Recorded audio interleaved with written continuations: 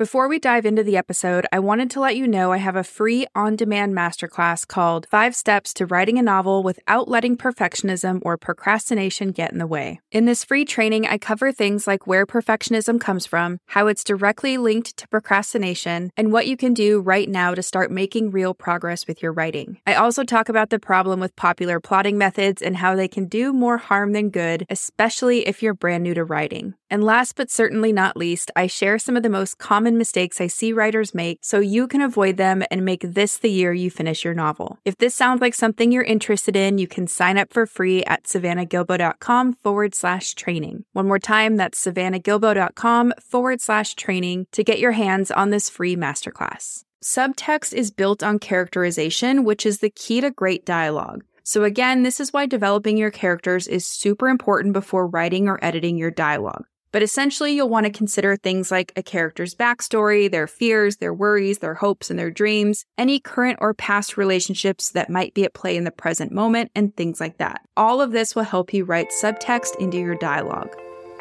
Welcome to the Fiction Writing Made Easy podcast. My name is Savannah Gilbo, and I'm here to help you write a story that works. I want to prove to you that writing a novel doesn't have to be overwhelming. So each week, I'll bring you a brand new episode with simple, actionable, and step-by-step strategies that you can implement in your writing right away. So whether you're brand new to writing or more of a seasoned author looking to improve your craft, this podcast is for you. So pick up a pen and let's get started. In today's episode, I'm sharing 10 tips for writing better dialogue. And this episode is meant to piggyback off episode number 92, where I share the 5 functions of dialogue in your story. So if you haven't listened to that episode, it's a great companion piece to what we're going to cover today. I'm going to put the link to that episode in the show notes for you for easy access. Now, if you've ever heard me talk about dialogue before, then you've probably heard me say that other than learning things like how to craft well-structured scenes, or how to deliver what readers are expecting from a story in your genre, or developing compelling and relatable characters, or fleshing out 3-dimensional worlds, dialogue is the next thing on the list that you can tackle to take your story from good to great. But writing great dialogue is not always the easiest thing to do, especially in your early drafts. So as I go through these 10 tips, I definitely want you to keep them in mind as you write your first, second, or even third draft. And then I want you to especially keep these tips in mind as you edit your draft, because that's really where you're going to be able to make a difference with your dialogue. So with that being said, let's go ahead and dive into my top 10 tips for writing better dialogue and thus taking your story from good to great. The first tip I have for you is to make sure your dialogue serves a purpose in the story. And really, your dialogue should do one of these 5 things. It should either reveal character, establish context, highlight your theme, set the tone, or advance the plot. And like I mentioned in the intro, I did a whole episode about the 5 functions of dialogue, so I won't go too deep into them here, but I do highly recommend checking out episode 92 that goes over those 5 functions of dialogue in a little more detail. And remember, I've linked to that episode in the show notes for you for easy access. But essentially, you just want to make sure your dialogue is serving a bigger purpose in the story, because otherwise it's just there taking up space. So as an example, I'm going to read you just a small snippet from the book Fable by Adrienne Young, and I want you to consider what the purpose of the dialogue in this little moment is. So here we go. "Where are the others?" I ask, flicking a copper into the air and throwing my belt into the skiff. He caught it, dropping it into the purse hanging from the mast. "Still working the traders." "What are you going to do with all that copper, Fable?" Coy asked, tying off the line. I watched the rope pull around the callous skin that covered his hand. "What copper?" He looked amused, a sliver of teeth showing between his lips. "I know you're trading all that pyre you're finding, but I can't figure out what you're planning to do with the coin. Buy a boat? Start an operation with the traders?" "I haven't been finding much pyre," I shrugged, twirling a piece of my hair around my finger. The strands were the color of tarnished copper in the sunlight. No more than usual. So this snippet is doing 2 main things. It's establishing the context of the scene, and it's revealing something about Coy's character. So from this, we can already gather that Fable doesn't really like being alone with Coy, and she's not happy that he's asking her about her copper. It also hints at the central conflict of the story that has to do with Fable making her way and holding her own in the gem trade. So very purposeful dialogue, even though on first glance, it might not seem that important. And that's tip number 1, make sure your dialogue serves a bigger purpose in the scene and in your story so it's not just sitting there taking up space.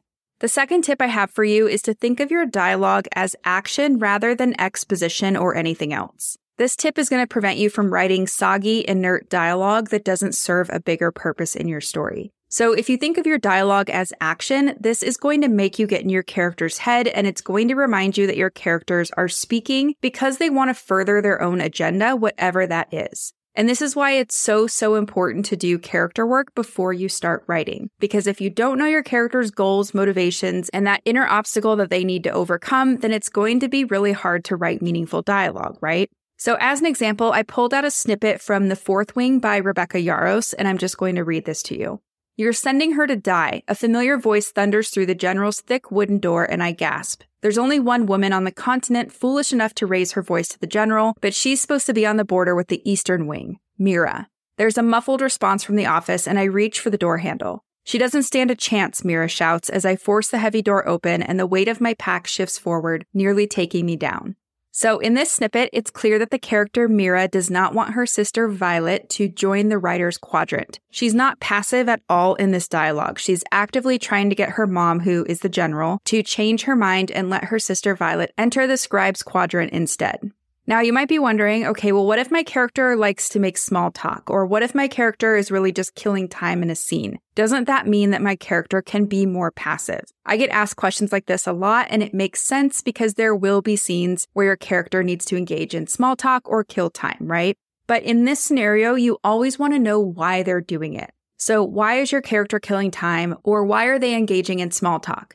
If your character is nervous or hiding something or avoiding someone, then the small talk they're engaging in is helping them further their agenda of mitigating that discomfort they feel. So just something to keep in mind if you are writing a scene like this. And with that being said, that wraps up tip number 2. I want you to think of your dialogue as action versus exposition or anything else, or to think of your dialogue as needing to be active rather than passive. The third tip I have for you is to really understand each character's goal and motivation within each one of your scenes and within your overarching story, of course. Great dialogue or really impactful dialogue will add to the sense of movement within each of your scenes because it helps take your characters closer to or farther from accomplishing their goals. So I'm going to read you an example from Legends and Lattes by Travis Baldree and see if you can figure out what each character in this little snippet of dialogue wants. "I hear you own the old livery on Redstone. That true?" asked Viv. Ansem allowed that he did. "I'm looking to buy," she said, "and have a feeling you might be looking to sell." Ansem seemed surprised, but only briefly. His gaze sharpened, and while he might not have had a head for business, Viv was pretty sure he had one for haggling. "Maybe," he rumbled, "but that's some prime real estate. Prime. I've had offers before, but most of them don't see past the place to really appreciate the value of the location. That is to say, they underbid." At this point, the tavern keep swapped his tankard for a fresh one, and Ansem visibly warmed to his subject. "Oh yes, so many embarrassing offers. I have to warn you, I know what a lot is worth, and I can't see myself selling to anyone but a serious businessman. Businesswoman," he amended. So in this excerpt, it's super clear what each character wants, right? Viv wants to buy the building that Ansem owns, and Ansem wants to get as much money as he can from Viv for the sale. And because they have goals that kind of oppose each other, we see some really nice organic conflict developing in their dialogue too. So that's tip number 3. You'll really want to understand your character's goals and motivations within each one of your scenes, as well as within your overarching story.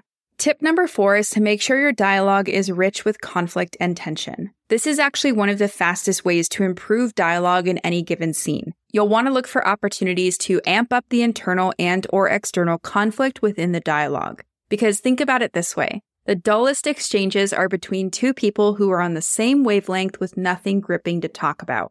And I see this in the drafts I edit all the time. There will be characters sitting down to eat or drink coffee, and when I ask the author what their intention for the scene is, they'll say something like, "Well, I just wanted to show what a normal evening with the character's family is like. I want to show their normal world." And although that might be well-intended, if there's no conflict, it's probably not going to be that interesting of a scene for readers. So within each scene, just make sure you understand each character's agenda and then look for areas of conflict to dig into. And here's the thing. Great dialogue starts to develop before you even start writing. It starts all the way back when you create a cast of characters who differ from each other, so there's always the possibility of conflict or tension. So make sure you do the work to flesh out your characters beforehand. Now, as an example, I want to read you a little snippet from The Invisible Life of Addie LaRue by V.E. Schwab. So here we go. "All things have names," she says. "Names have purpose. Names have power." She tips her glass his way. "You know that, or else you wouldn't have stolen mine." A smile tugs at the corner of his mouth, wolfish, amused. "If it is true," he says, "that names have powers, then why would I hand you mine?" Because I must call you something to your face and in my head, and right now I only have curses. The darkness does not seem to care. Call me whatever you like, it makes no difference. What did you call the stranger in your journals, the man after whom you fashioned me? You fashioned yourself to mock me, and I would rather you take any other form. You see violence in every gesture, he muses, running a thumb over his glass. I fashioned myself to suit you, to put you at ease. Anger rises in her chest. You have ruined the one thing I still had. How sad that you had only dreams. So in this excerpt, there's definitely conflict and tension, right? If you're familiar with this story, this is probably one of the most memorable scenes, and I'd argue it's super memorable because of the conflict and tension between these two characters. And it's a great example of how you can make a scene where two characters are sitting down for a meal really impactful. So that's tip number 4. Make sure your dialogue is rich with conflict and tension. Tip number 5 is to make sure your dialogue sounds right for your genre, age range, mood, and tone. Dialogue should evoke the overall tone or mood of your story, and it should also help you highlight your genre and speak to your target age range when possible. So, for example, a horror novel will probably have tighter and darker dialogue than a contemporary romance novel. That just makes sense, right? Now, I pulled an example, and I want you to see if you can guess what the genre is just based on this little snippet of dialogue. So here we go. A look of amusement crossed Simon's features. I take it then that during my time abroad, you've become something of an eligible gentleman. Not out of any aspirations to the role on my part, I assure you. If it were up to me, I'd avoid society functions like the plague. But my sister made her bow last year, and I'm forced to escort her from time to time. So if you guessed romance, you are correct. If you guessed historical romance, you're even more correct. This is an example from The Duke and I by Julia Quinn. And we can tell just by the dialogue that this is romance for sure, and possibly even historical romance by this very short snippet. So it's a great example of how to evoke a tone and how to hint at your genre in your dialogue. So that's tip number 5. Make sure your dialogue reflects your genre and age range, as well as the tone and mood that you're going for. Tip number 6 is to make each character's voice and vocabulary unique. And this is important because readers can learn a lot about your characters through how they speak to others. So when crafting your dialogue, you'll want to consider things like each of your characters' worldviews, what they hope for, what they fear, what kind of misguided beliefs they have, or what kind of internal baggage impacts their day-to-day life. You want to think about their educational background and what words someone from that background would use or would not use. You'll also want to think about where they're from and if there are any words specific to that region. If you have a character who doesn't speak English as their first language, you'll want to think about the syntax or the order they put the words in, because that's the best way to show that English isn't their first language, or, insert any other language here as their first language. You'll want to consider their peer groups. So groups that band together around a specialty or a hobby have phrases that they use that other people wouldn't. So think about surgeons or athletes, things like that. This is something that can really help you add authenticity to your characters and your story. So basically just think about what makes this person them, where did they grow up, what kind of beliefs do they hold, and things like that, and figure out how that can start to color your dialogue. So my favorite example of this is from Harry Potter and the Sorcerer's Stone by J.K. Rowling, and it's of course Hagrid. So I'm just going to read you this. Hagrid looked as if he was about to explode. Dursley, he boomed. Uncle Vernon, who had gone very pale, whispered something that sounded like Mimblewimble. Hagrid stared widely at Harry. But you must know about your mom and dad, he said. I mean, they're famous. You're famous. What? My mom and dad weren't famous, were they? So in this excerpt, there's no mistaking who's speaking when, right? The way Hagrid speaks is super memorable, and it shows readers a lot about where he came from, what he values, his educational background, and things like that. So that's tip number 6. Make sure each character's voice and vocabulary is unique and makes sense given their background, their goals, their fears, their worldview, etc. Tip number 7 is to curate your dialogue. And what I mean by this is that your dialogue should not reflect real-life speech. Instead, it should suggest real-life speech, but everything you include must be purposeful. So curate your dialogue and show readers only what they need to know in any given scene. Now, the example I pulled for this one is from Shadow and Bone by Leigh Bardugo, and I'm just going to read it to you. What is wrong with you? I whisper furiously. Nothing, he said, surprised. I feel great. But how can you be so jaunty? Jaunty? I've never been jaunty. I hope to never be jaunty. Well, then what's all this? I asked, waving a hand at him. You look like you're on your way to a really good dinner instead of a possible death and dismemberment. Mal laughed. You worry too much. The king sent a whole group of Grisha pyros to cover the skiffs, and even a few of those creepy heartrenders. We have our rifles, he said, patting the one on his back. We'll be fine. A rifle won't make much difference if there's a bad attack. So in this example, there's a lot that could be included if the author was indulgent with their dialogue. But instead, it's just a very quick conversation between two friends that helps establish the stakes and shows the difference between these two characters and how they're interpreting what's about to happen. So that's tip number 7. You'll want to make sure to curate your dialogue and to only show what's relevant and necessary in any given scene. Tip number 8 is to keep your dialogue short and to the point. So unless there's a reason for a character to be running off at the mouth, dialogue is usually best when compressed, so you'll want to keep it nice and lean. And I'm going to read you 2 different examples from A Discovery of Witches by Deborah Harkness to kind of illustrate this. So here goes the first one. Finished, Sean asked when I reached the call desk. Not quite, I'd like to reserve the top 3 for Monday. And the 4th? I'm done with it, I blurted, pushing the manuscripts toward him. You can send it back to the stacks. So in this example, you'll notice the dialogue is nice and tight and to the point. But every now and then, you will need to include a longer piece of dialogue, right? And in a scenario like that where you have a longer piece of dialogue, you'll just want to make sure to break it up with action or interiority or world building or things like that. So now I'm going to read you the second example from the same book. Here goes. I found your article on the color symbolism of alchemical transformation fascinating, and your work on Robert Boyle's approach to the problems of expansion and contraction quite persuasive, Claremont continued smoothly, as if he were used to being the only active participant in a conversation. I've not yet finished your latest book on alchemical apprenticeship and education, but I'm enjoying it a great deal. So in this example, the author has broken up Matthew Claremont's dialogue with some of Diana's interiority, or her subjective interpretations of Matthew's behavior. And if you were to read the dialogue without that little interruption, it would just be a lot, and it might be one of those times where readers kind of glaze over and just keep on going. So when you have a big chunk of text like that, you'll want to make sure to break it up. But overall, that's tip number 8, keep your dialogue short to the point, and if you do need to include a longer piece of dialogue, break it up with something like action or interiority or world building or anything like that. Tip number 9 is to try to get your dialogue to do more than one thing. So remember earlier I talked about the 5 functions of dialogue, right? I said that ideally your dialogue should either reveal character, establish context, highlight your theme, set the tone, or advance the plot. And if you can do more than one of these things at once, your dialogue and your story will be stronger for it. But this is also where subtext comes in. So subtext is built on characterization, which is the key to great dialogue. So again, this is why developing your characters is super important before writing or editing your dialogue. But essentially, you'll want to consider things like a character's backstory, their fears, their worries, their hopes, and their dreams, any current or past relationships that might be at play in the present moment, and things like that. All of this will help you write subtext into your dialogue. So for this example, I pulled out another snippet from The Invisible Life of Addie LaRue by V.E. Schwab, and I'll just go ahead and read that to you. And who will be blamed, I wonder, for the missing chocolates in the ladies' room, or the blue silk robe? Do you think no one suffers when you steal? Addie bristles, heat rising to her cheeks. You gave me no choice. I gave you what you asked for, Adeline. Time without constraint. Life without restriction. You cursed me to be forgotten. You asked for freedom, and there is no greater freedom than that. You can move through the world unhindered, untethered, unbound. Stop pretending you did me a kindness instead of a cruelty. I did you a deal.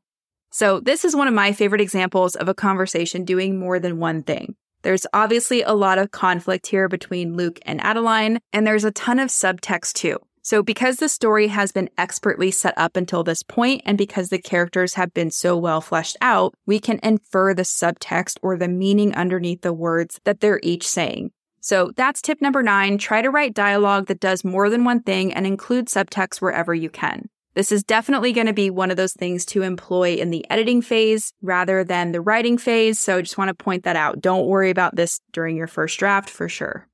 Tip number 10 is to use your dialogue to help you control the pacing of your scenes and your story, and this is a really fun one. So if you want to slow down the pacing of a scene, you can increase the description between the dialogue and essentially decrease the white space on a page. If you need to speed things up within a scene, you can decrease the description and increase the white space. You can also play with pauses, so a character can pause or not speak to either draw out that tension or to help speed things up. So as an example, I pulled a snippet from Spells for Forgetting by Adrienne Young, and I'll just read this to you.